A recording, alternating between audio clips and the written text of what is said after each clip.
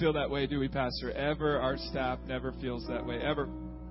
You guys are totally exception. And I'm excited tonight, and I'm really honored to introduce our guest speaker all the way from Oviedo, Florida, Sanford, Florida. And I do want to brag on Pastor Eugene just for a second before we stand to our feet and honor the man of God that is in leadership over this house.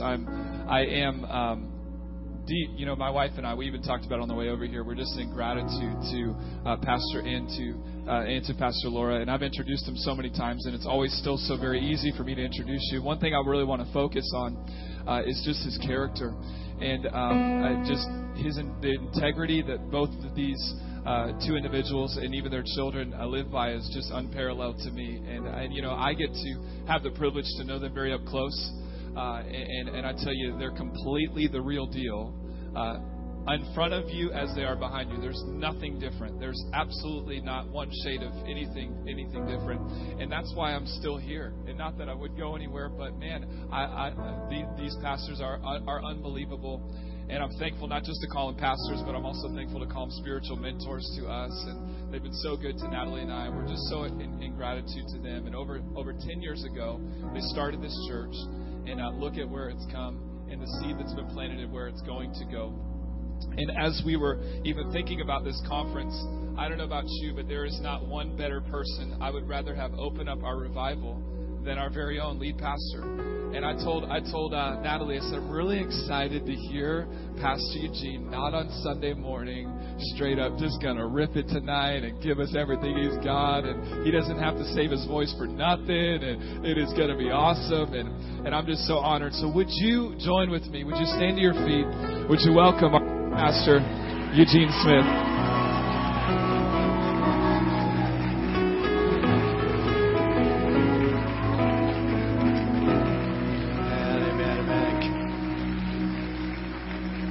Can we give our King a great big hand clap tonight? Come on. Let's give our King a great big hand clap. Hallelujah. Yes. Hallelujah. Thank you, Jesus. I got to tell you tonight, I am so honored that you are here. You can be seated. I'm overwhelmed. I'm overwhelmed that you would come on a Super Bowl night to sit in a church service. I mean, when I was a kid, man, my pastor, we did church services on Super Bowl night, but nobody wanted to go. Nobody wanted to be there. There may be a few kids that didn't want to be here tonight. Your mama drug you, but let me tell you tonight, almost everyone here tonight, you're here because you want to be in His presence. You want a real Jesus. You want a real encounter in your life.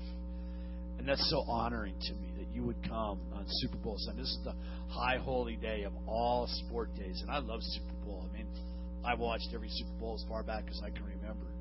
And we knew that we were taking a risk doing it tonight. But sometimes in order for you to receive what God has in your life, you have to be willing to take a risk. So you have to be willing to do what you've never done before to get what you've never got before.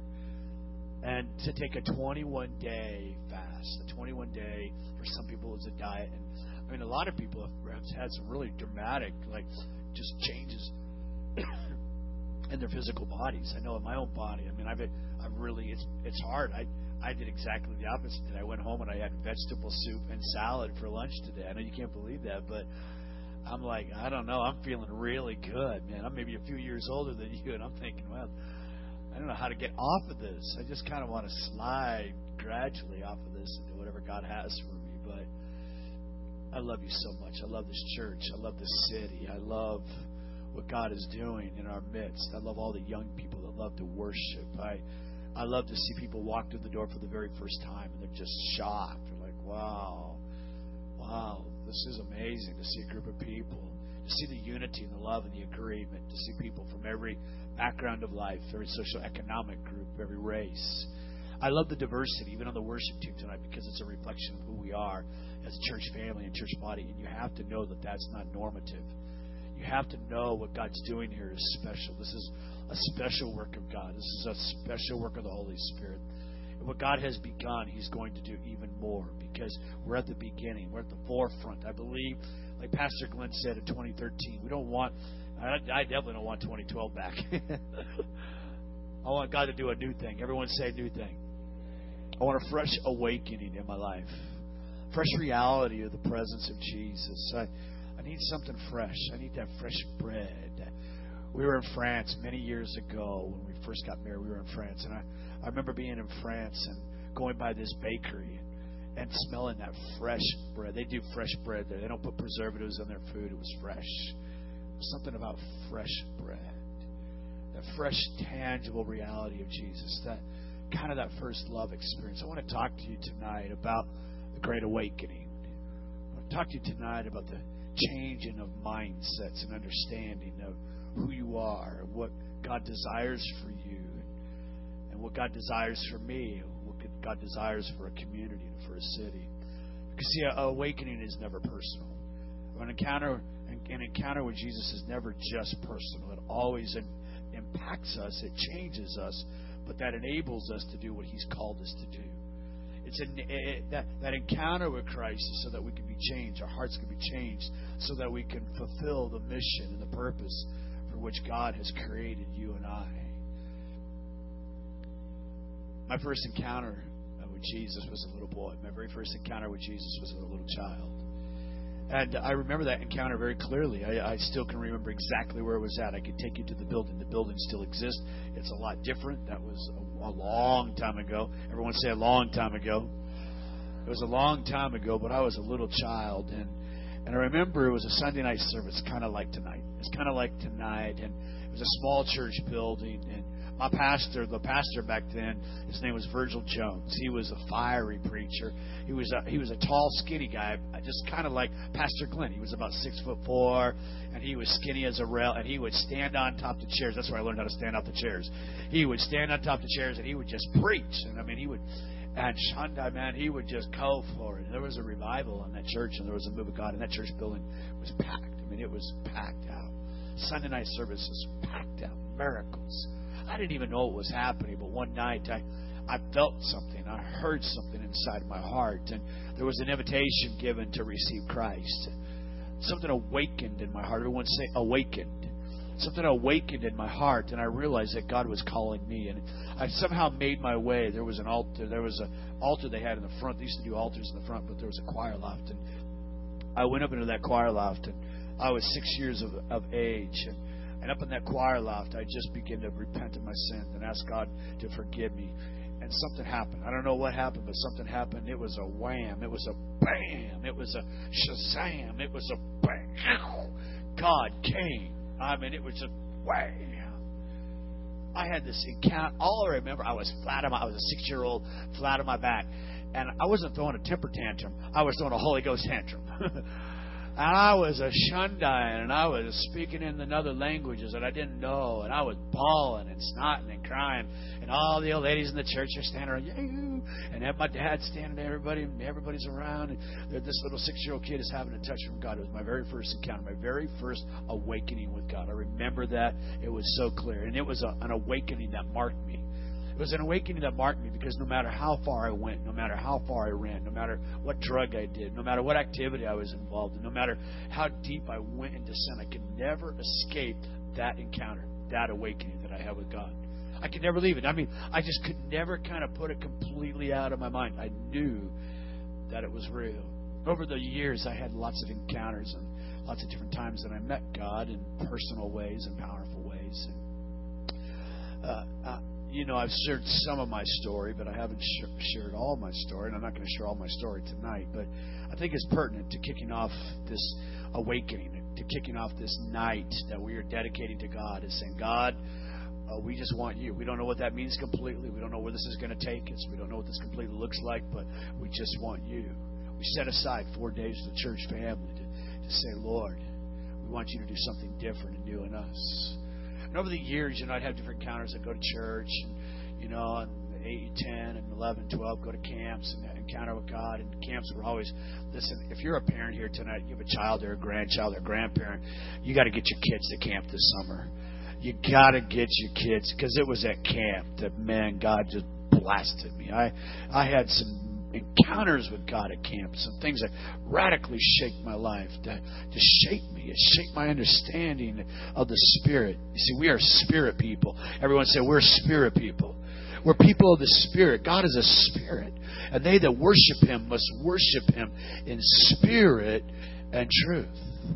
We're a spirit people. We're a people of the Spirit. We listen to the voice of the Spirit. We don't always get it right, but God is always speaking.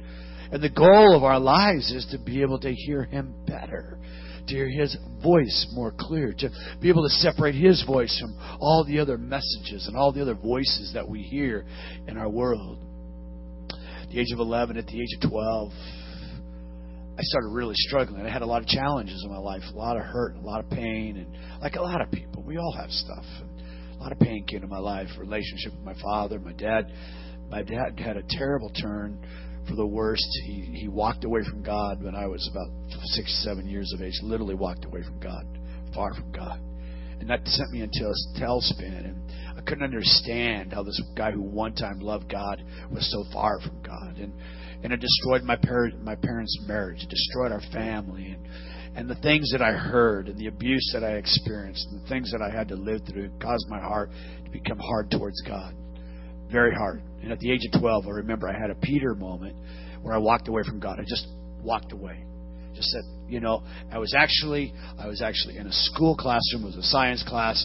And there's some kids talking, and they, people talked about God and stuff. But some girl looked at me and she said, "Aren't you one of those Christians?" And the moment she said that, man, it was like I just started cursing. I had a Peter moment. I literally denied God, and from that moment, for the next 9 years of my life, I lived far from God. Next 9 years, I had a few moments, maybe where I'd get in trouble. I had what I had a guilt. I would feel guilty for getting caught. I had a worldly sorrow. I'd do something bad, and I knew there was a bad punishment coming. So, I'd go, "God forgive me, God forgive me, God forgive me." Trying to escape the consequences of my bad decisions. But at the age of 21, God really began to deal with me. When I got saved, when I really had, we call it good saved here. Everyone say good saved. When I got good saved, I had another radical, like when I had when I was 6. And it changed me. It marked me. It did something in me that even to this day, I'm amazed how God came. It wasn't me. It wasn't me. It was God pursuing me. You see, because God never left me. God never left me. He never forsook me. I forsook Him. Paul said, even when we are faithless, He is faithful. God never left me. His grace pursued me. He hunted me down.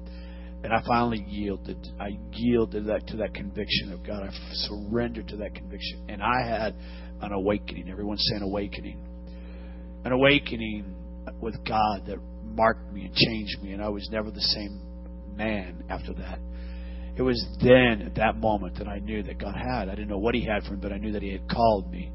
I didn't know what it meant to be called. I just knew that there was a passion in my heart to share Jesus with people. And so everywhere I went, I just shared my faith and talked about Jesus and shared my faith. And I was called a fanatic and a religious nut and all the things that you experience when you're young and you don't have any wisdom. You just always gossiping the gospel. You're always telling people about Christ.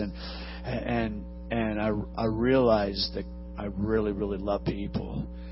See, because before that, I didn't really love people. I didn't love people at all. I loved myself. And, I love people that are close to me. But I really had a love for people, and I wanted to share the message of Christ.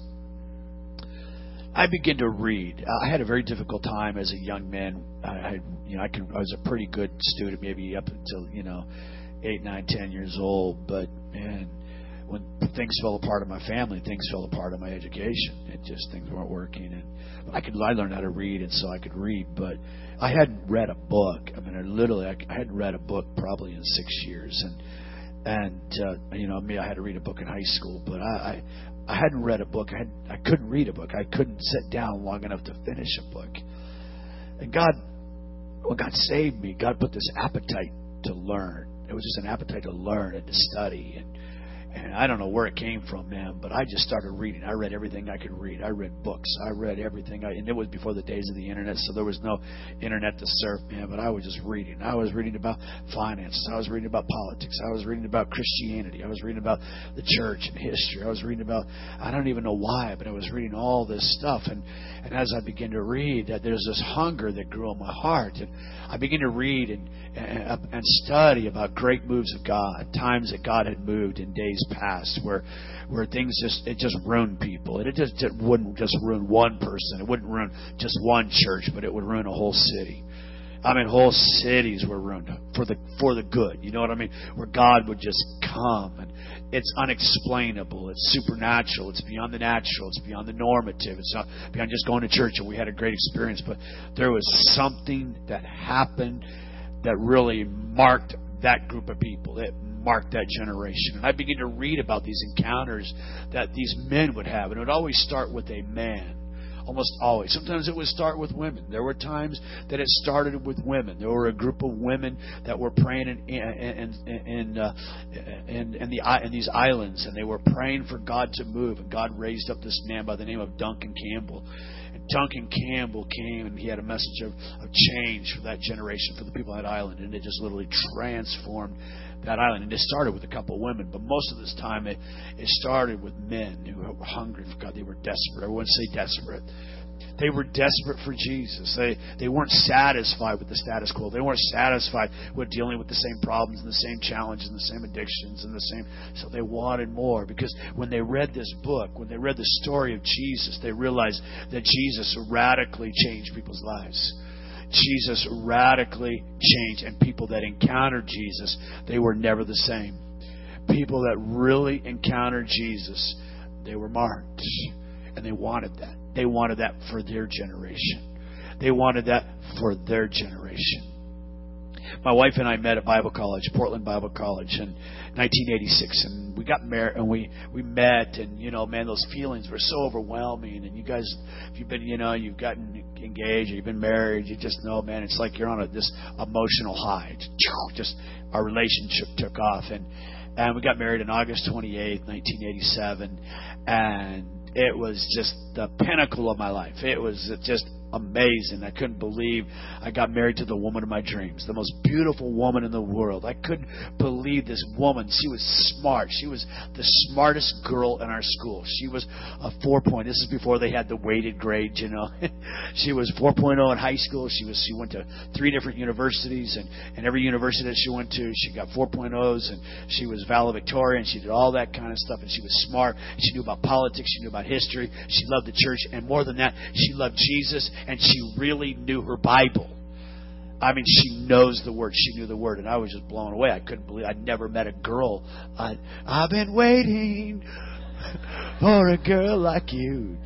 Every once in a while, the other day, actually it was the other night, she was in the living room and I was in my bedroom and I'm on my iPad and I sent her that song by Journey. I've been waiting for a girl like you. Come on. Yeah, come on. I've been waiting. We got married, and right after our honeymoon, we moved from Portland to Tucson, and we were there for 1 year. But the first couple of days that we got married, my wife decided she's going to make me breakfast, and she came and she served me this breakfast, and I just looked at her and said, I really don't like breakfast that well. She goes, oh, really? Well, that was the last time she made me breakfast.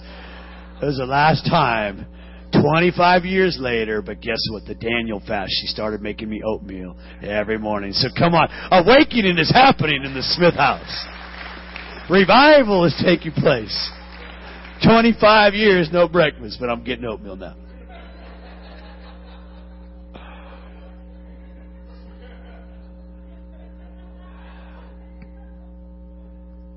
Don't get too bored. Hang on. I'm just, sometimes before I can tell his story, I got to tell my story.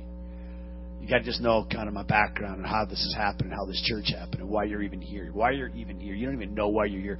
Think, oh, it's somebody invited. Yeah, but how this whole thing. I'm just kind of give you real quick here, and then we're going to jump into the Word, because we're not just people of the Spirit. We're also people of truth. Everyone say truth. We're people of the Word. So we got married, and we moved back to the Northwest. We actually moved to Seattle, Washington, where I went to school. I finished my schooling in Seattle at Northwest. It was Northwest College then. And while I was in college, I met a young man who had also seemingly had a great passion for God. He did have a great passion for God. And he had a passion to see people saved, and he wanted to start a church. And my wife and I became friends with he and his wife, and we became very good friends. And we spent the next several years working and building a local church in Seattle. It was in the inner city. It was on the corner of Martin Luther King and Cherry. It was an old, small, little house. We actually I've got some pictures that I've shown before here. This old house. It was a 3-story house. It had the dungiest, nastiest basement. I mean, it's really wet in the Northwest. It rains all the time, and it's just basements there are musty and just nasty. And this was an old house. It was built around the turn of the century, and we started this church in this house. And our very first couple of weeks there, we decided to start a kids program called Saturday Safari. And I had no desire to be Saturday Safari, but I remember I said, okay, well, I'll help you guys the very first Saturday. And after the very first Saturday, I became Mr. Saturday Safari. That's how my life changed. My life literally changed just like that. I mean, literally, my life completely changed. And we would go and pick up. We started off picking up kids in our vehicles. I had a little Pontiac, and he had a pickup truck. And some of the other workers, this one little girl, she had a little red 2-door Toyota Celica. I still remember it. And she would just load that thing with kids, and we'd send all the workers out, and we'd pick kids up, and we'd drag them back to this building and take them down. I can't even believe we did this, down to this nasty basement. And then we would have game. It was completely out of control. We had no idea what we were doing. But kids just come because kids like to be where there's a party. And there's free donuts. So we had free donuts we'd give the kids. But God began to lead us, and we got wisdom on how to grow this program. And we began to grow this church. And this church began to grow very fast. And people started getting saved. And it was an outreach church, man. We were picking up kids on buses. We were running 2 buses on Sunday morning. And I would jump in the bus, and I would drive downtown Seattle, and I'd run through the homeless shelters. I'd pick up the homeless people, and I'd drive them back. So we had this little auditorium that seated about 80 people, and it was about half full of kids. It was about 30 or 40 homeless people, and a few college kids that had come over from Northwest, and then a few people from the community, and that's how we got started. And it was there that I realized that I needed something more. It was there that I realized that good preaching, good singing, even though it wasn't that good, because our drummer at that time was a crack addict, and I remember one day he came into the church and he was playing the drums, and he fell off the drums because he was still high on crack, because he had been out in the streets all Saturday night, and he made his way into there Sunday morning. So it wasn't that good, but I realized, hey, man, when you just use anybody that show up, and he said he could play the drums, so we put him on the drums. I realized that I needed something more. I realized that there had to be more. There had to be more God. It was so desperate. The problems were so great, and we look at here it is 20-some years later, and it's no different. The problems are so great, and like I spoke about this morning, the troubles and problems, the vast armies they seem to be, are so big in our life. Really, we have no earthly solution. And as I had been studying, and I've been reading about church history, I had realized that there were seasons and times where God would come in powerful ways and literally just shake not just individuals, but begin to shake communities and shape communities for His glory. It doesn't happen often. It doesn't happen very often throughout history. As a matter of fact, it happens very seldom where it actually impacts a community. Sometimes it'll impact a local church, maybe it'll impact a few other churches where it really starts to make an impact. And part of the challenge we have today is it takes some time to look back and to see what actually took place. The people that were living during the day of Martin Luther didn't realize that there was a great Reformation. They had no idea what they were starting in the 1500s.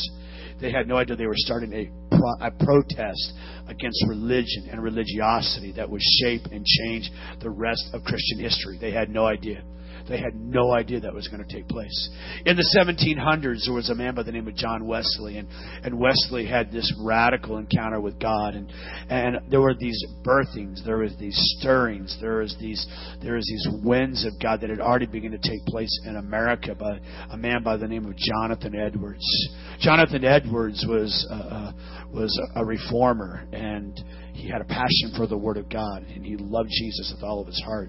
And he preached to a small group of people, and one day God's Spirit came in power in His church. It just happened one day. He was preaching, and God's Spirit came in power. And as God's Spirit came in power, people started really repenting of their sins. And then it went outside of that church building, and then it went out into the community. This is an early America. This is an early colonial America, but things begin to happen in radical ways. John Wesley would come to America, and he was just a religious person. He was trying to do good and trying to be good, but he never encountered Christ. And one day he met some people. They're called Moravians. They were Catholic monks, and they had a passion with Jesus. They had encountered Christ. They knew the Lord. They had a deep relationship with Him. And one day he met these people on a boat coming over to Americas. And when he met these people, he realized that their faith was genuine. It was real. It was powerful. And he wanted that. And he just simply said, God, whatever they have, I want. And he prayed a prayer. And Christ came into his life and changed him. And he was a man who shaped Christian history, because it was under his ministry that a great awakening in America that literally shaped the way that the church does church even to this very generation. Because he had an understanding that people had to be discipled. He would preach, and he would just go out into the fields, because he got kicked out of all the churches in America. They wouldn't let him preach anymore, because every time he preached, things happened that were weird. People would fall down on the ground, and strange manifestations, and people would scream out under the conviction of sin. And so he would stand outside, and he would preach to the multitudes. 10,000, 20,000 people would come. There are historical accounts that while he was preaching, people would fall down on their face before God and cry out and repent and realize that they needed a Savior. There was something dramatic happening. And he realized, though, it wasn't enough for them to have this touch. It wasn't enough for them to have this experience. They had to have something more. They had to have something more. And I began to read about these stories. And a man by the name of Charles Finney, who lived in the 1800s in America, and he traveled up and down the Eastern Shoreboard, and he would preach the gospel, and he would call people to change, and people would come. There's actually an account one time when he was going into Atlantic City, New Jersey, and he was on the boat in the harbor. He was on the boat in the harbor, and God's Spirit began to descend and move while he was on the boat. And when he got off the boat, people were standing on the seaboard, and they were calling out to God. Hardened sinners, drunkards, prostitutes, people that were broken and needy. There was a spirit of conviction came, and when he began to preach in the church houses, they would fill up, and people would fall on their face before God, realizing that they needed a Savior. I'd read about these encounters, and I wasn't seeing that kind of change. I wasn't seeing that kind of change in my life. I wasn't seeing that kind of change in other people's lives, and I realized I needed something more. I began to seek the Lord in fasting. I fasted a lot. Now, I still fast, but as a young person, I fasted all the time because I was so hungry for a move of God. I didn't know what it looked like. I just heard about it. I'd talk to everybody I could talk to. I talked to everybody that I could talk to that had ever been in any kind of move of God. I went to a Bible college where they had a great move of God in the 40s, and I would talk to the leaders and want to know more about it, and I'd want to hear what did God do and how He did it. I don't want to just hear about what God did in another generation. I want to experience it in my generation. I want to experience. I don't want to just hear what the old timers have to say. I want to know what God has to say, what God has to say for my generation. What does God want to do today? In 1993, we left the inner city and we found ourselves in a local church, and I was passionate for God. I really wanted to see God do something in that church. I wanted to see God do something in that church, and I was on staff, and I was hungry for God, and I was trying to work all the details. I felt this call to start a church, but I submitted myself, and I went on staff with this local church. And while I was on staff at this church, I began to fast. I began to fast for revival. I began to fast for moves of God, move of God in my life in this church. And I just had a stirring in my heart for this. I was really hungry for God to do something that would awaken this church, that it would awaken this church and His people. But I wasn't the only one, because this stirring was taking place all over the world. This same stirring was taken. There were already reports coming out of Colombia where mass moves of God, mass encounters of God. There were already reports in Argentina of the Spirit of God moving in powerful ways, where literally hundreds of thousands of people were filling stadiums and worshiping Jesus and repenting of their sins. There were already inklings around the world, and something stoked inside of me. And I had a friend I had a friend whose close friend. Now, my circle of friends are all pastors now. So I have a pastor friend who had a very close friend who had this encounter with Christ, and it radically changed him. And it changed his ministry. And he was at this church and he was preaching, and he preached on Father's Day in 1993 and 1994. And as he preached, heaven came down in that church. He preached, heaven came down in that church, and men began to become aware that they needed God, and they began to repent. And it was a good-sized church, it was about 1,500 people maybe, but God blew up in that church. God blew conviction into that church, and men began to get right with God, and men began to confess their sins. And it sparked something. It sparked an awakening in America. It sparks an awakening literally around that, a shot that was heard around the world, and people were hungry. People began to make a trek to Florida, Pensacola, Florida. I don't talk about this much because really it's ancient of days now, although I share with you tonight, I don't want just what God did yesterday. I want something fresh. I want fresh manna. I want fresh bread from heaven. I want God to do something in your life, because what I had yesterday isn't good enough. It won't sustain me. It won't keep me. It won't help me live victoriously in my life today. I need something new. I need a new thing. Everyone say new thing. But I found myself in this great hunger for God. And I was actually sitting in a staff meeting, and our pastor had just come back from a church service where he had encountered God. The Sunday night before, our pastor, he had left, and he went to this other church service, and he left me in charge of the service. And we brought a revivalist, an evangelist in, and this evangelist preached, and something began to change. Something began that night. You could sense it. It was in the atmosphere. The presence of God was very, very real. It was tangible. I mean, it wasn't manufactured. It wasn't us trying to work it up. It was very tangible. It was very real. And God began to move, and God began to stir, and I could just sense it. And when our pastor came back, we wanted to tell him what happened. He said, well, I got to tell you what happened to me. And he began to share what God did in his life. And he said, just let me pray for you. There were about 12 or 13 of us in this circle in our staff meeting. And he said, I just want to pray for you. Just want to pray for each one of you. So we all bowed our heads, and honestly, up to this point, our church, it was really boring. I'd go to church, and I was on staff, and I would try to be excited, and I'd try to be fired up, but church was really boring. I'd go Sunday night, and I dreaded if there was any way I could get out. I went to Sunday night because we had Sunday night, but I didn't really want to go to Sunday night. It was really, really boring. Everyone say boring. Don't get bored yet. Hang on. We're going to get to this. Hang on. It was really boring. It was boring. And our pastor prayed, and as he prayed over me, he just said, I was the very first person he prayed for. As he prayed for me, I was sitting in a chair, and the moment he mentioned my name, God's power came, bam, like a lightning bolt. And literally, bam. And I'm not sharing this to glorify myself. I'm just telling you what happened. I'm just reporting what God did. And bam, literally, it was like that. I was on the floor, and I am repenting.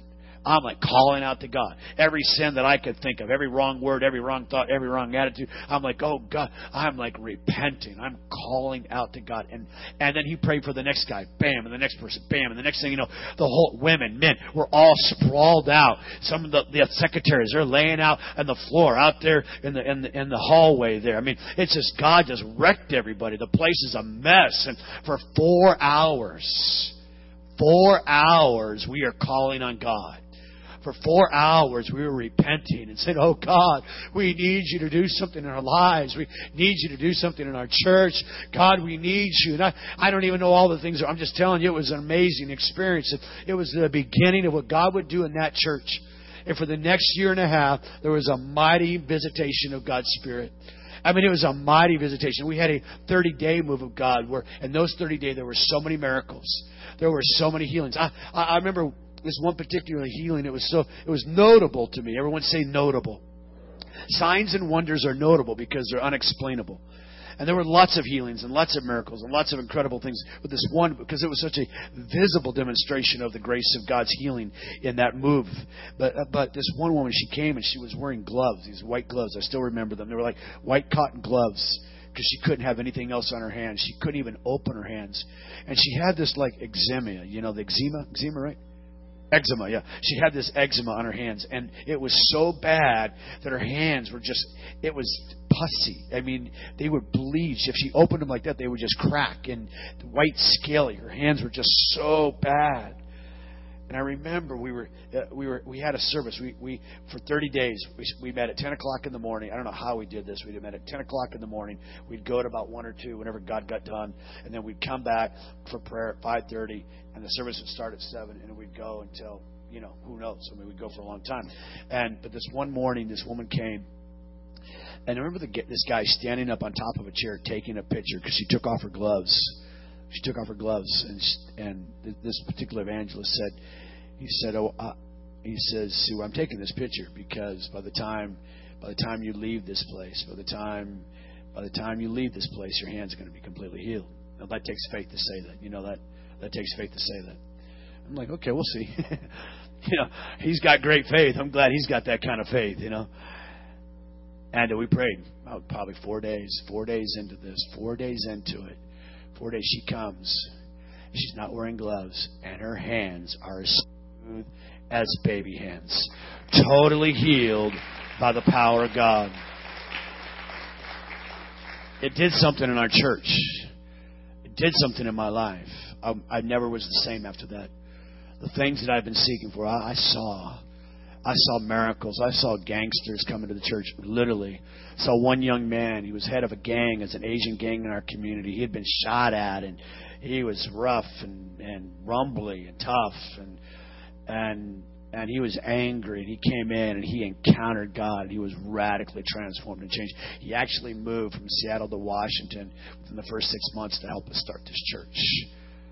His name was Jomer Aquino. Never forget what God did in Jomer's life. I saw so many like this, so many things. They were beyond explanation. I saw little children have visitations from God, God's Spirit. I remember this one little girl in particular. I don't even know what night it was, but I remember God came. The Spirit of God was there so heavy and so intense. She was literally stuck to the floor. I remember her parents had come over to try to pick her up, to try to move her, and they couldn't move her because she was it was like somebody took super glue to her back and she was just stuck. I don't understand all that. Everyone say, that's a sign. That's a wonder. Because it makes you wonder, why does God do that? Something very sad happened. Something very sad happened. It was out of that revival that God really spoke to me clearly. I already knew that we were going to start another church, but it was out of that move, and it lasted for about 1.5 years in our church, about 1.5 years. And let me tell you, church wasn't born any longer. I mean, it was front row, baby. You had to they were fighting to get to the front row, Pastor Glenn. It wasn't like Sunday morning here where everybody's shooting for the back row. I mean, it was front row. I mean, ladies fighting. You ain't taking my seat. I mean, they were front row. People wanted, you know why? Because they were desperate. They were hungry for the presence of God. They wanted it. It was just one of those seasons. It was amazing. And it was out of that City Church became a reality because God began to speak to me. God began to speak to me. We left there in 1998. And for the next 1.5 years, this is probably 95, 96, 97, it started to wane. It was still good. The services were good. Sunday nights, we'd have people come from all over the area in Seattle to come to our Sunday night service, and it was packed. The place would be packed, and worship would be sweet. We just worship. We would just worship and worship. The presence of God was so real, so real. I saw God do so many things. In 1998, we started this church, and about 1 year after we left, that church blew up. It blew up in a bad way. See, there was a move of God's Spirit, but there were some things that were never dealt with. There were some attitudes that had never been changed. There was some unforgiveness that had never been worked through. Yes, it was powerful. Yes, it was mighty, but it didn't sustain. It didn't last.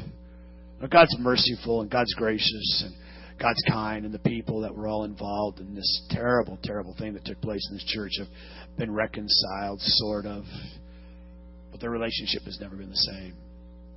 They tasted of the goodness of God. They tasted of His presence in a way that very few people, the leadership of that church, tasted of the presence of God in a way that very few people have ever experienced. But it didn't sustain.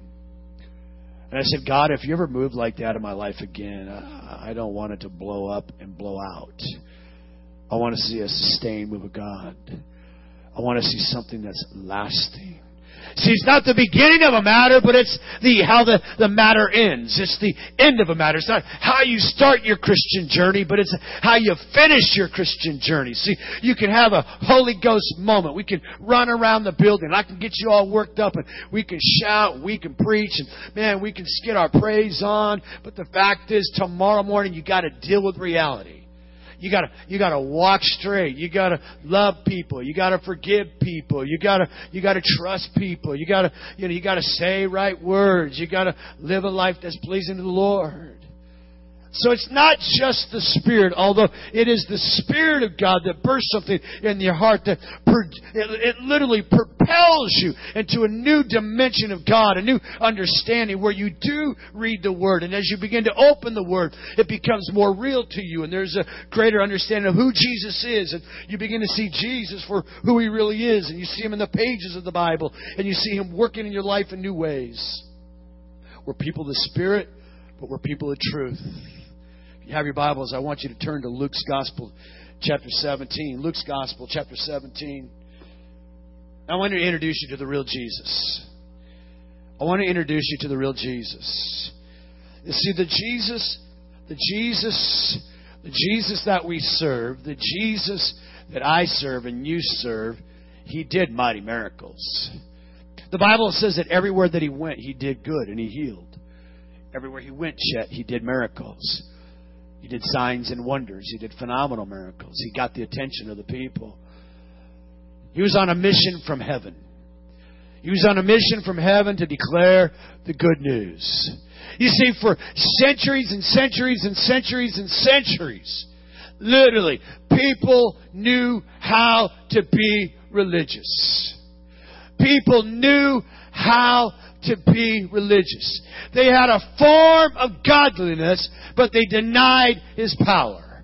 As a matter of fact, for over 400 years, there had been no word from God. It had just been form.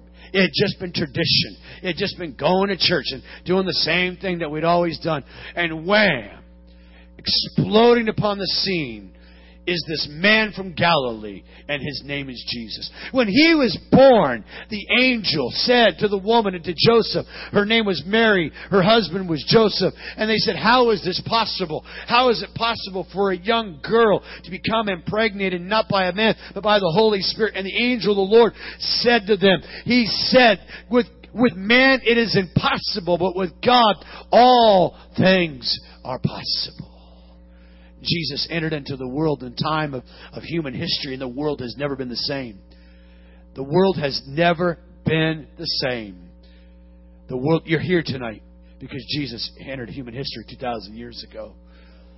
See, Jesus was on a mission. And the way that He introduced this mission, the passageway, the thing that gave Him credence and credo, the thing that enabled Him to boldly proclaim it and tell men to repent. The real Jesus, not the milky, wimpy, little flannel graphic board Jesus, white pasty Jesus, meek and mild. I'm not talking about the white, little, meek and mild pasty Jesus. I'm talking about real Jesus. I'm talking about Jesus that would look at a man whose heart was corrupt and evil, but he had all kinds of form. He'd say, you whitewashed sepulcher. I mean, listen, he forgot to read Dale Carnegie's book, How to Win Friends and Influence People. You whitewashed sepulcher. You brood of vipers. You snake in the grass. Go tell that old fox Herod he's a snake. I mean, the real Jesus that called people to radical change, especially people who thought they had it together, people that had a form of religion. He was on a mission, and His mission was to the poor. His mission was to the broken. His mission was to the needy. His mission was to the hurting. His mission was to the downcast. His mission was to the broken. His mission were to those who knew they needed a Savior, and He came to save them from their sins. He had a mission. And the mission was to announce the good news. Jesus is King. He had a message. Good news. There is a way to salvation. There's a way to a changed life. Oh, He said it like this. I've come to give you life and to give it to you more abundantly. I've come to give you life. This is the Jesus I want to introduce you to. See, he did miracles. He had an incredible ministry. Thousands of people would follow him everywhere he went. I mean, multitudes of people. You read over and over in the Bible, and it says the multitudes and the multitudes and the multitudes. And they're always clamoring. They always wanted something from him. Jesus knew the beeper story. He still gets the beeper story. He's the beeper Jesus. A lot of you got a little beeper in your hand. You just beep Jesus. Jesus wants you to do something, and you just beep Jesus. Want Jesus to come and do it for you. You see, Jesus came with a mission, and that was to empower you for service. See, every move of God, it has to get off center. There has to be something that presses us and pushes us over into the next realm, into the next level. But it's the works that He's created for, the purpose that the works that He's created us for, is the reason why He empowers us and shows Himself great and mighty in our life. And in Luke's Gospel, chapter 17, I want you just to see a few verses here. The Bible says, Jesus said to the disciples. If you read the previous chapter in Luke chapter 16, Jesus is talking to a bunch of bad guys, and He's telling them about the fires of hell. He's talking, listen, Jesus, this kind of gospel, this kind of message where, and listen, man, I'm a good gospel preacher. I'm a faith gospel preacher. I love the good news. I want a happy Jesus, and I want you to be happy in God, but you never can get happy until you get your life right. Come on, you're never going to get happy until you get your life right. And then Jesus said to His disciples, things that cause people to stumble are bound to come. Here's the deal tonight. One RSV translation says, things that cause people to sin. Things that cause people to sin are bound to come. They're bound to come. The word there, cause to sin or cause to stumble, in the Greek is scatolonon. And the word scatolonon literally means to set a trap. It's like setting a trap for a little animal, like a little bird or some kind of little animal. They got, you see kind of those old things. They got the stick set up and they got the bait inside, and the animal goes in, and when it gets a hold, it tries to pull it off. It drops the box on top of it. Well, that's exactly what this word means. The word there, sin, means to set a trap. To set a trap. And when sin enters into your life, Satan has set a trap. And it's like that box over that little animal. There's no way to get out. That's why you needed a Savior. That's why you needed Jesus to change your life and to change your heart. Jesus said, listen, things that cause people to stumble or sin are bound to come, but woe. Everyone say woe. Woe to those through whom they come. Woe. Everyone say woe. Oh, woe. Fact is, sin comes into our world. There's a consequence to pay for sin. There's a consequence for living in rebellion to God. There's a consequence to living life your own way. There's a guy by the name of Lance Armstrong, pretty popular guy. 7 Tour de France's, really well known, on top of the world, worth over $100 million. He knows the consequence of sin. There's a payday someday. He lived for a long time. He won the Tour de France in 1999. He won 7 Tour de France's. Listen, there were people who knew that he was guilty, but he'd shut them down. He'd shut them down. He'd sue them. He did all these kinds of things to keep that image up. But there's a payday someday. See, the consequence of a sin didn't just affect him. It affected everyone else around him. I want to just speak to you just for a moment here, because here's the reality. Here's the fact today. Here's the fact today. Parents, your kids are watching you. Your kids are watching you. Your kids watch everything you do, everything you say. Whether I like it or not, my kids are a reflection of my life, the way they think, the way they speak. Now, they're responsible. They're 22 and 17, and they're responsible for their own actions. But I tell you what, the way you live as a parent, the way you act as a parent, your kids see. But not just parents, young people. Young people. The fact is that every person here has someone watching you. Every person here has someone watching you. See, we desire to live free. Everyone say live free. But our freedom doesn't give us a license to sin. Our freedom doesn't give us a license just to do whatever we want to do. And here's the deal, guys. Jesus addresses 4 things in the life of a disciple. Really quick, the first thing that Jesus addresses is sin. Everyone say sin. If you're going to have a sustained move of God in your life, if you're going to finish strong, you've got to deal with the sin in your life. Listen, you have to deal with it. Every one of us. Now, this thing is a continual, progressive love affair. Everyone say progressive love affair. But it's also a continual, progressive warfare. It's both. See, we haven't got this all figured out. I'm 29 years in the way now, and I got to tell you, I'm still fighting the good fight of faith. I still have to say no to the flesh. Television commercial comes on, just like Pastor Glenn says, you're channel cruising, and there's something catches your eye, and if you're a guy, catches your eye. I have to still say no to my flesh to keep moving on. I mean, it doesn't change. See, there is a human nature within you. Paul the Apostle talked about the sinful nature, and he said, listen, this sinful nature is so bad, the things that I don't want to do, the things I end up doing. But there is a life in the Spirit of God. He immediately goes right into the Spirit that's available to us that leads us into victory. He said, listen, guys, I don't care north, south, east, west, up, down, sideways. I want you to know today that God has made you to be more than conquerors. God has made you to be victorious. So we got to deal with the sin in our life. We got to deal with it. The second thing I want you to see tonight, Jesus said, woe to them through whom they come. Woe to him through whom they come.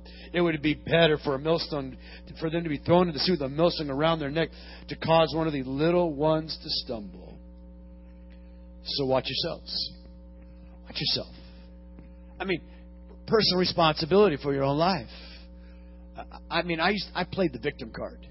It was all my dad's fault. All the hurt and all the pain and why I did what I did and all the brokenness of my dad. I played that victim card. You can't be a victim. You're not a victim today. You're not a victim. God didn't create you to be a victim. He created you to be a warrior. So guard your own heart. Now I want you to see this next thing here. So Jesus talks about sin, and then he talks about the next great issue in a person's life, which is forgiveness. Look at verse number 3. So watch yourself. If your brother or sister sins against you, rebuke them, and if they repent, forgive them. If your brother or sister sins against you, rebuke them. And if they repent. Now, some of you prophets, rebuke. Oh, I can't wait to rebuke you in Jesus' name. All right, so here's the deal. We're our brother's keeper. We're a family. It's why you need to be part of a local church. We're a family. We keep one another accountable. If your brother or sister sins against you, here's the deal. They got to sin. Now, they got to, Bill, sometimes people are just easily agitated. They call it a holy irritation. Some people just have the gift of holy irritation. And so they're easily offended and they're easily hurt. And listen, if you're easily hurt and easily offended, you're immature. You're immature. You have to grow up. And one of the marks of spiritual maturity is a person's ability not to be offended. But if someone does something against you, you're to rebuke. The concept of rebuke there is just to set it in order. To get it out in the open, to make it right. In other words, you have a relationship with someone that, and when you talk to them, you can just kind of, it's hard to talk to them because there's this wall there. You have a relationship like this. You want to talk to this person, but there's just you try to talk to them, but you can hardly talk to them because you know that they have something against you and they haven't dealt with it, and you don't even know what it is, or they have some kind of idea or concept, and you feel this and you're trying to talk, but the words have a hard time coming out. Well, there's an offense there. Jesus says, deal with it, confront it. It's not just, we rebuke demons in Jesus' name, but we lovingly correct people in Jesus' name. So here's the deal. If we want a sustained move of God in our life, we have to deal with relationship issues. We got to deal with relationship issues, and we got to deal with it quickly. You can't let things go. What happened at the church that we left in Seattle, what happened was that there were relationship issues that never got dealt with. They never got dealt with. There were hurts. There were offenses. There were things that were said. There were, things that were said from the pulpit, from the pastor, that offended a particular staff person. And that led over a long period of time to a blow up. To one day, 6 staff people walked out the church doors. You know why? Because they didn't deal with things correctly. There was unforgiveness. Unforgiveness is one of the greatest traps in the enemy in your life. Unforgiveness, bitterness of soul. And some people are completely clear here. Some people have nothing against anyone. But I can tell you my experience in the church, my experience is that there's a whole lot of unforgiveness that people carry around. There's a whole lot of hurt. I mean, it comes out of my office. It comes out on the telephone when I'm talking to people. There's a lot of hurt, a lot of unforgiveness. Oh, listen, people, and you know what happens is if you have something against somebody, they're just for sure going to do something to tick you off again. It's just God's just going to make sure that they do something again just to tick you off again, because God wants you to deal with that. He's so merciful and He's so kind. And Jesus says, deal with it. Confront this individual. And then He does something that's impossible. He does something that's impossible. He says, listen, you got to deal with forgiveness. He says then even if they sin against you 7 times, the word 7 there is the word for completion, and it literally means perfection. 7 means perfection or completion in the Jewish writings. It literally means to make something complete. If they sin against you 7 times, Matthew's Gospel, Jesus said, if they forget you 7 times, 70. And they come back to you, they do you wrong again. You say, I forgive you. I forgive you. In other words, you walk in a spirit of forgiveness. You're quick to forgive people. You don't hold on to offenses. You don't hold on to wrongs. You want to finish strong in your life? You want to finish strong. You want to, listen, we're looking to build mature disciples. We want the Spirit. We want the power. We want the miracles. We want the healings. We want the mighty deliverances. We want to grow up as believers into mighty people of God. This awakening, this next 4 days, I believe the next 3 days now, there is something supernatural that God is going to do in our church. And it's going to blow up. It's going to just touch us in ways, if we're open and we're ready for it, it's going to exceed our expectations, because God always exceeds expectations. But you got to walk in forgiveness. And that's impossible without God. It requires something superior. It requires faith. I want you to see what Jesus said here. And the apostles said to the Lord, increase our faith. Everyone say, increase my faith. Say that with me. Increase my faith. That's the problem. You want more faith. You don't need more faith. You just need to exercise the faith that you got. You just need to exercise. We want more faith. Yeah, we want more faith. But Jesus, like, okay, increase our faith. Jesus said, you don't need a lot of faith. You just need a little tiny mustard seed. That's all you need. It doesn't take a lot of faith. It just takes enough faith.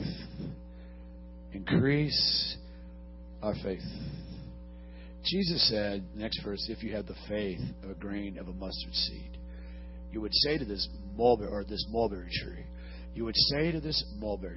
be thou removed. Be removed. Cast in the sea. Cast the mulberry tree away. See, it doesn't take faith to dig a mulberry tree up. Christina can go and get a shovel, and she can dig the mulberry tree out of her yard. But what it does take faith to do is to cast that mulberry tree into the sea. That's what takes faith. So it takes faith to forgive people who have really hurt you. It takes faith to believe God is able to do the impossible in your life. Hebrews chapter 11 verse 1 is kind of the hallmark of faith. Hebrews chapter 11 verse 1, I'm going to give you the ABCs. Faith is the substance of things hoped for. What is faith? Faith is the substance of things hoped for and the evidence of things not yet seen. I am not moved by what I see.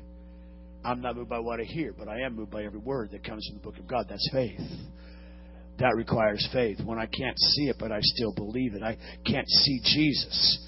I can't see. I mean, that's the argument of the skeptics and the agnostics and the atheists. That how can you believe in a God that you can't see? You can't prove it. You can't prove it that I don't know God.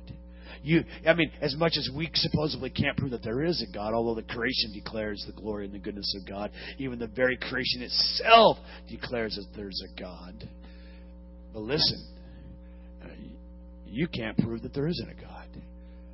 You can't prove that there isn't a God. Faith is the substance of things hoped for. Every man, every woman. The reason I love the Bible, the reason I love reading the Bible about the men and women of old is that they were just like you and I. They didn't have this thing all figured out, but they had faith. They had faith. They were willing. This faith. It was the word faith is literally it means a confidence, Tom. It means a confidence in something beyond yourself. A confidence that's a firm conviction. I have a firm conviction that God wants to deliver people from drugs. I have a firm, because I've experienced it, I know it. I have a firm conviction that God wants to deliver people from lust. I know it because I've experienced it. I have a firm conviction that God wants to restore marriages because I've seen God do it in my own family. I have a firm conviction that God wants to save the backslider because I've seen God do it. I have a firm conviction that God wants to heal physical bodies because I've seen Him do it. But listen, even if I didn't see Him do it, I still believe. So when we pray for people, when we lay hands on the people, you're not the healer, Brittany. You're not the healer. You don't have to heal anybody. Robert, you're not the healer. You don't have to heal anybody. All you have to do is simply believe. You don't have to get emotional. You don't have to have a shundai and a shout. You don't have to run around the stage and get your preach on and get your shout on and shundai and spit and beeper, your pastor come and we're going to have a Holy Ghost rally to see this happen. All you have to do is have faith. Faith. Faith in a living God. Faith in a mighty God.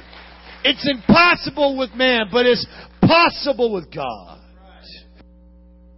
Jesus. All you got to have is a little bit of faith. Small as a mustard seed. And the fourth thing that Jesus says, this is how you sustain your life. First of all, you build your life with the recognition that you're accountable. You're accountable for the way you live. You're accountable for the way that you live. You're accountable for your words. You're accountable for your actions. Stay away from sin. Stay away from sin. Run from sin. Don't meddle with it. Don't mingle. Don't hang out with it. Don't make it your friend. Don't play with it. Don't toy with it. Don't dabble with it on the internet. Don't do that. Don't go there. Deal with the sin in your life. Deal with the sin. The second thing that Jesus said is you got to forgive. You got to live in forgiveness.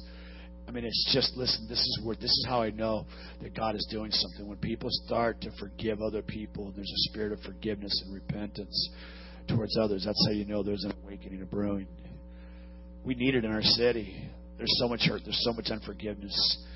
We live in a multicultural community. Our church is a multicultural church. I love our church. I love what God is doing here. I love it, but our community is divided right now. There's great division in our community.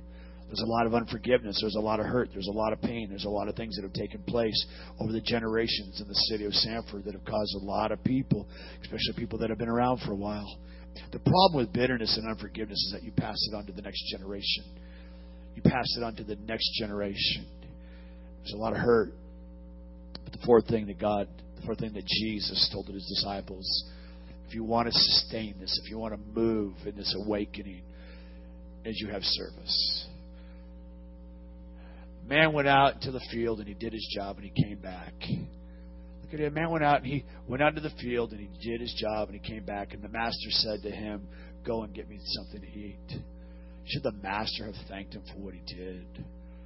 See, we do what we do not because we get thanked, not because the pastor. And listen, we're good thank you people here. We are grateful. We are thankful. But listen, at the end of the day, you're going to stand before God for what you do. And if you treat your ministry, you treat your service in a local church, if you just treat it haphazard and you show up when you want and you don't, listen, if you serve the Lord in His house like you would work in your job for money, if every person did that, if that was the heart, wow, that's how you know real awakening happens. See, Jesus said, listen, you're not going to get a pat on the back necessarily in this life. Because the fact is, when you've done all that you can do, we say that we're unworthy servants. Greatness in the kingdom of heaven is always marked by servanthood. See, God empowers. God gives miracles. God pours out His Spirit. Acts chapter 1, they were repenting. Acts chapter 1, they were waiting.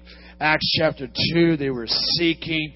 They're in an upper room, and they're calling on God, and they're in one accord, and they're seeking the Lord, and then the Spirit comes with power. See, Jesus said, I'll give you power on high to be my witness. Be my servant in my house. God's called you to serve in your generation. You can be 10 years old, 12 years old, 30 years old, 50 years old, 80 years old. God has work for you to do. One of my favorite people in this whole church is Wilhelmina Means. Because Wilhelmina knows what it means. Wilhelmina means Wilson, because Wilhelmina knows what it means to serve in the house of God. And at the age, I don't want to say her age, but whatever age she is, she still knows that God wants to change her life. She still knows that she needs more of the Lord. She still knows that she has a mission and a work to do. And she gets these prayer requests. And we're getting reports back from people, hey, there's this lady named Wilhelmina. One of the guys came up to me the other day and said, hey, this lady Wilhelmina, she called me and she told me she was praying for me and she prayed for me over the phone. We have people in our church that are calling. I mean, listen, I don't care what age you are. There's a work for you to do. God has a work for you today. And one day you will hear these words, well done, thou good and faithful servant. Well done. I'm preparing us because I want this thing to, whatever God does here, however God does this, I want to set the expectation high. Because I believe God wants to do something incredible. Listen, we've gone around. We tried lots of things. I don't want to go back to 2012. I don't want, whatever God was doing there, I thank God for it, but I'm ready for a new day. Everyone say new day. I'm ready for a new day. But you know what? I don't even want what God did in 1995 in my life when He wrecked me and ruined me and threw me on the floor. And I was a mess. I want what God has for me right now, right today. There's a fresh anointing today. It's a right now anointing. It's a right now faith. Now faith. Everyone say now faith. There's a now faith in the room right now. There's a now faith for the supernatural right now. There's a now faith for the miraculous, for the supernatural. There's a now faith for the moment. It's not from yesterday. It's not even for today. It's a right now faith. Right now. I want you to close your eyes. Time to come. And what we're going to do tonight is it's not just going to be a regular altar call, but we have anointing vials, little bottles up here. And we're going to anoint every person in this room. A fresh anointing. Oil in Old Testament times was used to consecrate kings. It was used in a religious ceremony to consecrate priests. Aaron was a high priest. He was the first high priest. He was the brother of Aaron. And the Bible says that Moses anointed him and he poured a whole jar of oil right down on top of his head. There was an oil that went all the way down the top of his head, down his beard, all the way down to his feet. When David was a young man and they pulled him out from taking care of the sheep, being a shepherd in the dusty hills, and they brought him to his father's house, and the prophet came and he took a jar of oil and he poured it over his head and he anointed him. There was an anointing. The writer of Hebrews says that Jesus, although He suffered in the flesh like we've suffered, had an anointing above His brothers. It was an anointing. An anointing just simply means that there was a caress of God. There was the kiss of God. There was the grace of God. Old Testament times, warriors would take this oil and they would rub it into their shield. It would make that shield pliable. They would smear it upon them. They would take that oil and they would smear it all over them. Smear that oil all over them. Oil in the Bible represents the Holy Spirit. It represents the grace of God. And I want you to know there's a grace of God that's here tonight. Listen, you've come. You sacrificed. You came on Super Bowl Sunday. I mean, I'm amazed. I'm amazed. I took pictures and I sent them to some pastor friends. I said, listen, I can't believe there are people that are here on Sunday night to worship Jesus. Amazing. It's amazing. And you're here because you want more God. You want a fresh awakening. Listen, you've heard about the stories that I've told, but it isn't good enough. God wants to do it today. God wants to do it tonight. God wants to pour out His Spirit just like He did in the upper room. And I believe that when the Spirit comes with power, there will be great conviction. There will be a great sensitivity and realization that we're sinners in need of a Savior. There will be a great desire to press in to the kingdom of heaven and to forgive and to operate in new levels of faith in our areas of ministry. Listen, you were called to ministry. You're called to serve the King. You're called to serve the King of Kings, and you need a fresh anointing. You need an anointing from heaven in your life. And you're here tonight, and you know that.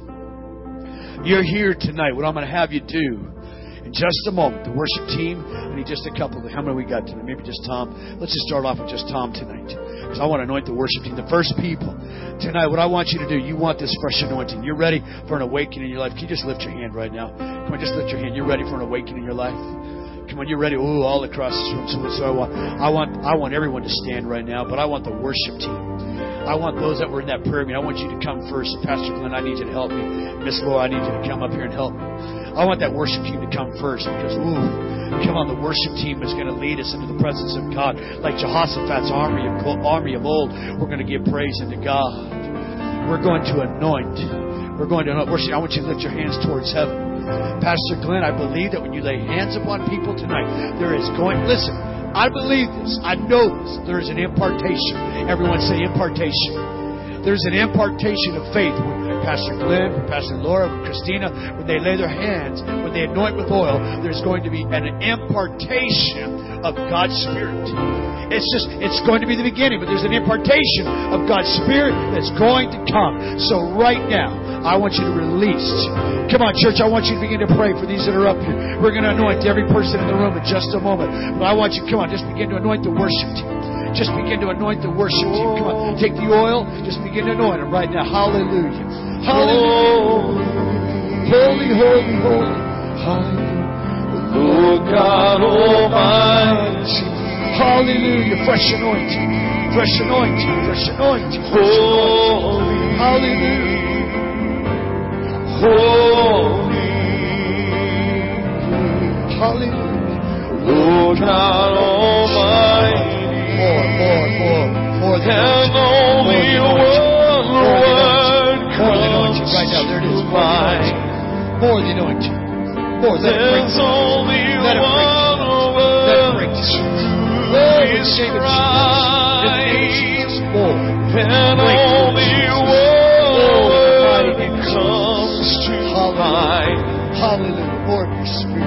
There's only one word and exercise to describe. Hallelujah. Hallelujah. Holy. Holy. Hallelujah. Hallelujah. Lord God Almighty. Hallelujah. Thank you, Jesus. Hallelujah. Hallelujah. I want the worship team to come to the platform right now. I want you tonight, you want to be anointed with oil. I want you to step out into the aisles. We're going to make lines. Both aisles, right? I want you to step out. I want you to make a line. You can go too deep. Come on, come. We're going to go I just want you to line up. Just stand the aisle right now. Just stand at the head of the aisle. I need some ushers to help me. I want you guys to line up all the way down the aisle, all the way around the building. I want you to line up by twos. If you're with your spouse, I want you to be standing next to your spouse. But I want us to line up by twos. Tonight, God's Spirit is here to pour out upon you. When you come by this line, each person in the line is going to anoint you. Each person in this line is going to lay hands upon you. You got to come up here next to your husband. You get anointed first. You get anointed, and then you stand up here, right? Listen.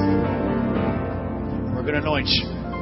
Now each person just going to go. I don't know how we're going to do this. You guys are going to go this way, and you guys are going to go this way, and it's going to be a big mess, but we're going to make it. Maybe we can just push these chairs back a little bit. Can we just do that, Pastor Glenn? So let's just push these chairs back. Let's just push the chairs back. What's that? Well, they're just going to walk through. They're going to pass through. Every person. Because you're going to lay hands. Because Christina, you have a different anointing. Laura has an anointing for getting things done. Natalie's got an anointing for healing. Natalie has an anointing. She doesn't know it yet. She hasn't operated in full dimension of it, but she's got an anointing. She's a pharmacist, and she prescribes medications. She fills prescriptions that doctors have given. Because that's the desire that God put in her to bring healing into people's lives.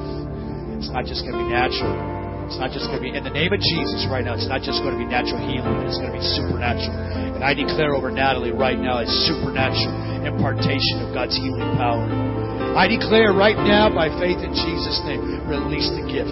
Paul told Timothy, stir up the gift that was given you on the laying upon hands. And I declare tonight, by faith, Paul wanted to impart a spiritual gift. And I impart the gift of healing by faith in Jesus' name right now for Natalie. And I believe, Jesus, for you to do what only you can do. In the mighty name of Jesus. In the mighty name of Jesus. Hallelujah. Hallelujah. Pastor Glenn, purity. He's got an anointing for purity and holiness. Man, you're walking through this line. He's got an anointing for it. He's got a breakthrough anointing. Come on. Each one has a different anointing. They're going to anoint you. Come on, team. Get a lot of oil in your hands. Not a little. You got to get some oil in your hands. You got to get your hands oiled up. I want us right now. Come on. Let's just begin. I want the front of the line. Kim, I want you to start off. Let's go. Come on. Let's worship you. Come on. Just begin to pray. Holy. Hallelujah. Hallelujah. Holy. Hallelujah. Oh God Almighty. Hallelujah. I want him to go to the next one. I want you to go to the next one. Holy. Hallelujah. Hallelujah. Holy. Hallelujah. Go this way. Lord God Almighty. Hallelujah. Hallelujah. Hallelujah. Yes. Hallelujah. Hallelujah. Hallelujah. Yes. Lord God Almighty. Hallelujah, yes. Holy.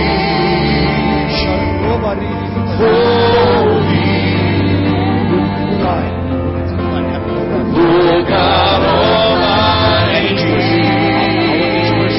Clear, Lord. Holy.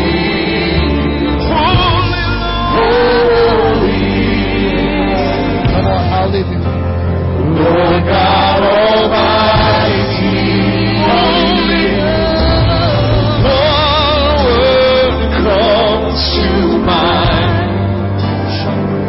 There's only one word to describe, and only one word comes to mind. Hallelujah. There's only one.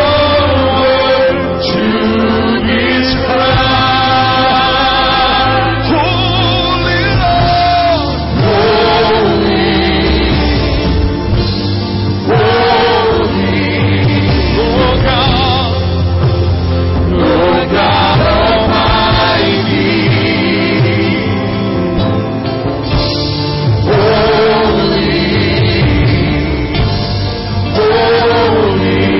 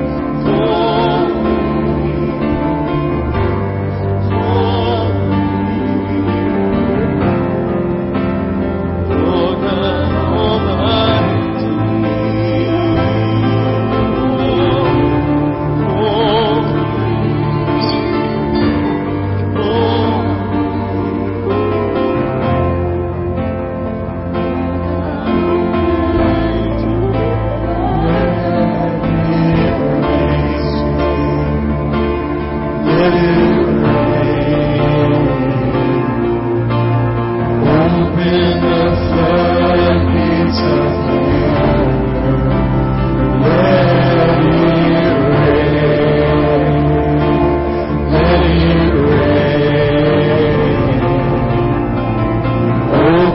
the floodgates of heaven.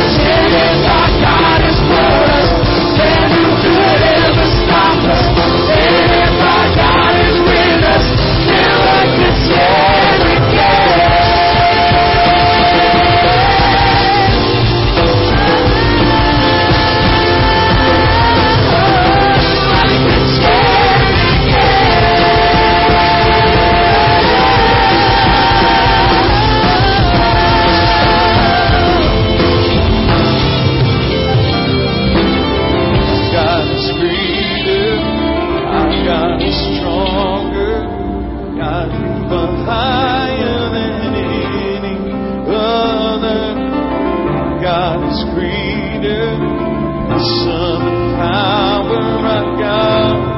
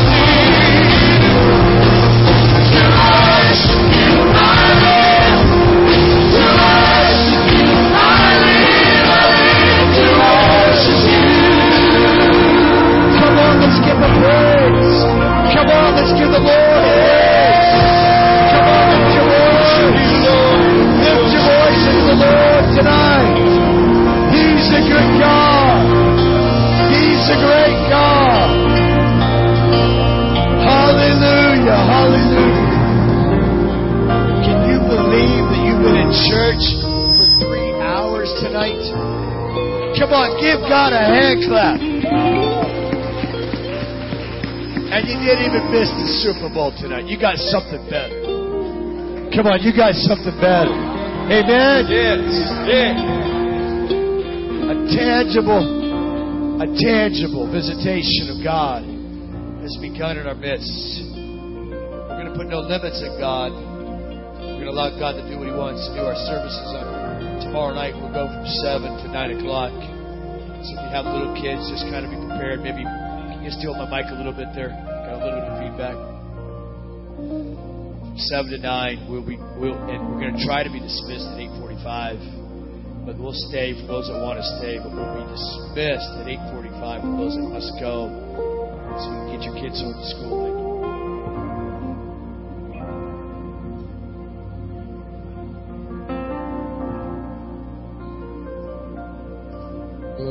All right, Tess. All right, good.